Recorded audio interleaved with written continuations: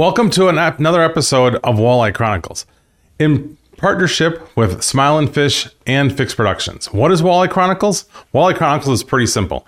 It's an oral history about walleye fishing told from every one of you. Not just me, not rich, poor, have a boat, professional, or weekend angler. It's told through every single person. So sit back and enjoy a conversation with today's guest, Jerry Tzakais. Jerry, how you doing? Doing well yourself? Tell me a little bit about your growing up, how you grew up. Well, background, all that kind of stuff. So I grew up in Fond du Lac, and we were a fishing family. More or less, we would always go on our 16-foot Lund. We go on Winnebago, Calmarine, kind of all over. My dad was big into fishing, and my mom would come and enjoy the sun, more or less. So, what'd they do? I think your dad was a cop, and your mom was a teacher. Yeah. So, sisters, brothers. I have an older sister, and my mom worked first shift as a teacher, and then my dad worked second shift. So we didn't really have daycare. So a lot of times the daycare was us being in the boat. That's pretty awesome. So what's your first fishing memory? The first memory you can remember on the water? Well, I think it's more because there was a picture of it. But when I was 5 years old, I caught 2 6.5 pound or 5 or 6.5 pound. I don't remember how big they were. Walleyes back to back on Winnebago, and they put a picture in the Reporter at the time. Nice. See, in the future, those are things I have to make sure I get from you ahead of time, because to get that photo beyond there would be dope. So do you remember anything about it? I mean, other than the picture, is there any memories from that? Well, my mom said I was so little at the time. I think my dad was basically holding the rod, and then my mom was holding my pants so that I didn't go in the water. Do you remember what you were doing? Was it trolling, jigging? We were trolling. Trolling, cool. Do you remember what that was a long time ago. There probably wasn't Berkeley back then, but do you remember what it was? I knew you were going to ask me that. I can't remember what it was. A blue Bagley. And for some reason, those were just money. And they stopped making them at one point, and we tried reproducing the color, and if you didn't have the original paint color, they didn't work. Right. So have you tried to track any of those down over the years? Have you paid attention for them? I found 3 of them, yeah. Do you use them or just keep them aside? I don't use them because on eBay they're $125 a piece. Holy mackerels. So would you use them if you had to? Like, say you're in a tournament, say you're fishing Battle and Bago, having a rough day, would you throw one on? I think the memory's worth more than the money. Is it? Yeah. That's fair. That's fair. Because I haven't come across anymore. I found it at an antique shop. So. Oh, that's cool. So you're purposely looking for them. You're getting out there trying to find it. If I could find them, yeah. I know. So a little backstory. Me and Jerry used to work together. So we worked, I think, 12 years together, something like that, on those lines. 10 or 12 years. So Jerry goes to the oddest places to find equipment, and he loves kits and files. He randomly stops all over the place, like all of us do, to find lures at little hole in the wall spots. But Jerry, that's pretty awesome. He went and track them same ones down. So you had a Lund growing up, 16-foot Lund. Yep. What kind of motor? Yamaha 40 horsepower. Oh, Yamaha. Did it start, or was there like dad trying to get it started kind of things, or was it always a smooth? It's still running to this day. In 30 years, you never had a problem with it ever. Really? Yeah, and it never burned any oil really. I mean, you had to add oil, but like it would not use oil. I mean, electric start, pull start? It was both. Both? Okay. That's cool. What about the rest of the boat? Was it decked out? Was it? It was pretty. Did you have the 3 seats, or was it an open concept? The front had a bench, and then there was the 2 seats in the middle, and then he would sit in the back typically because it's a tiller. Okay. So he liked it. I mean, the tiller was nice just because it gave you a little bit more space. That's true. Yeah, you don't have the console in the way. Trolling rods all set up, or would just kind of like lean against the side? No, he had rod holders and homemade rod holders, or actually bought. Okay, bought ones. But I mean, we kind of switched from, I don't know, Scotty. I mean, all different brands of rod holders. That's cool. So was it pretty packed? So would you all 4 of you go out? Was it pretty packed then? Or just you, him, and your mom, or how'd that work? We'd all 4 go at times. I mean, depending on, like, if the white bass run was on, then we'd, fill coolers of white bass if we could. Coolers. That was back in the day when it was 5 walleyes. Did you guys ever put 20 in the boat together? I don't think so. No? No. You can't say it now because we could cancel it if you said you took 20 walleyes out at a time. No, I don't think that. No. Back in the day, I mean, I think it was a little bit harder to catch walleyes. I mean, it is sporadic. We didn't have like the GPSs and stuff. I suppose you're kind of going off of no knowledge and not really new knowledge, I guess. You can't really check things down like we can today. Yeah.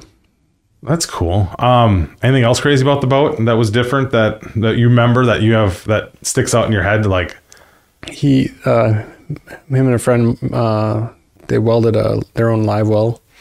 Oh, did it work? Because it didn't. Yeah, it works and it pumped from the back, and but there was no live well in a Lund that old. That's funny. So it was 1982. I think he bought it right when I was born. What color? The red. The red one? Yeah. That's red. Let's go. It was the DV, so it was like the little bit deeper one. Okay. And wide. Troll motor? Just a main coat on the back. Oh, that's the way I was growing up too. We had we were always back trolling the river. Yeah. So most of your time was on Bago, Kettle Moraine, anywhere else? Turtle Flambeau Flowage when I got a little bit older with him, but that was fun. That's fun up there.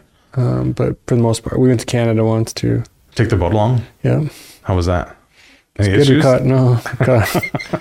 Caught a ton of northern. He wanted to catch muskies, and because he primarily liked the muskie fish. Well, he go to Elkhart Lake too a lot. Okay, that's an odd one. And then, they had a lot of muskies at the time. I gotcha. So, but yeah, it was good. That's cool.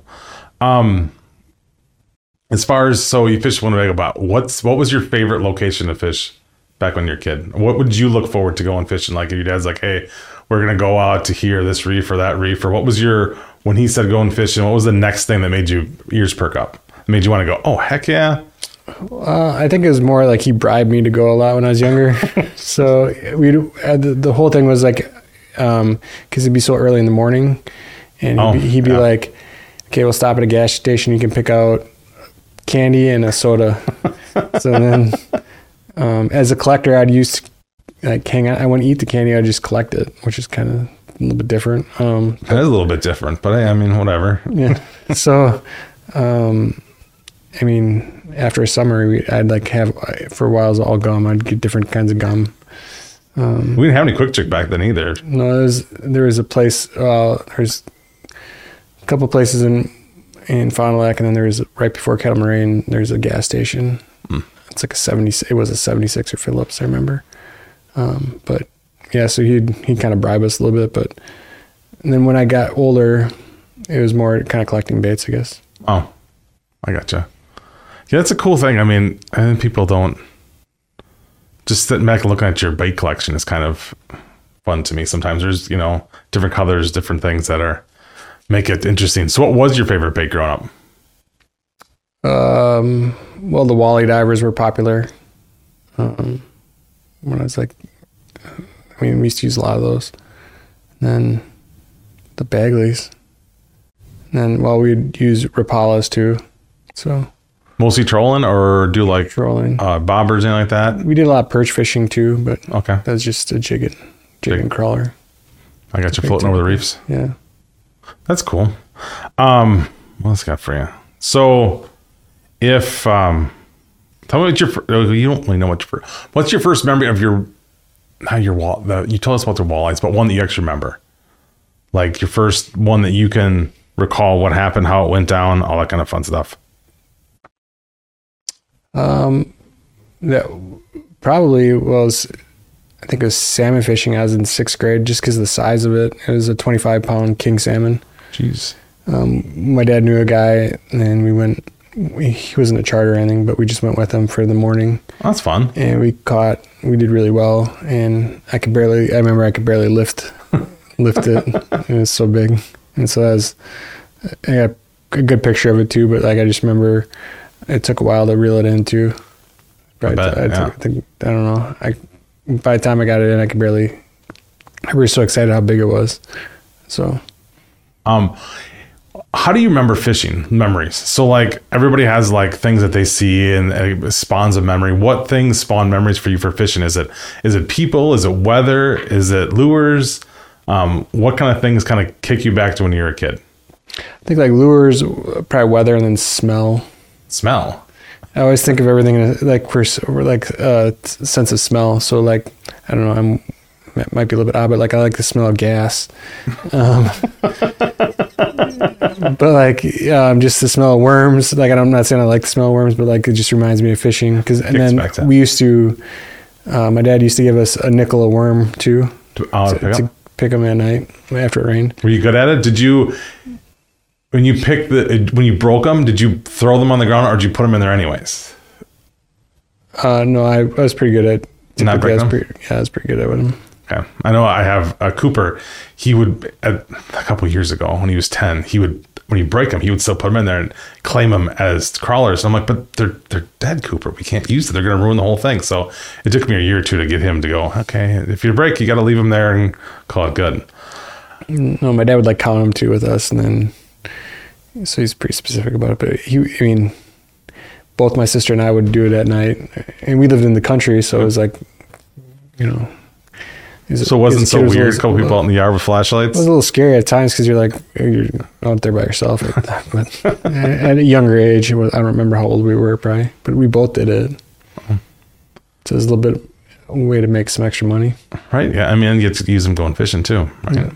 For the full version of this podcast, check out Fix TV. And remember, follow me on the talk at Smile and Fish and everywhere else at Matt Snell.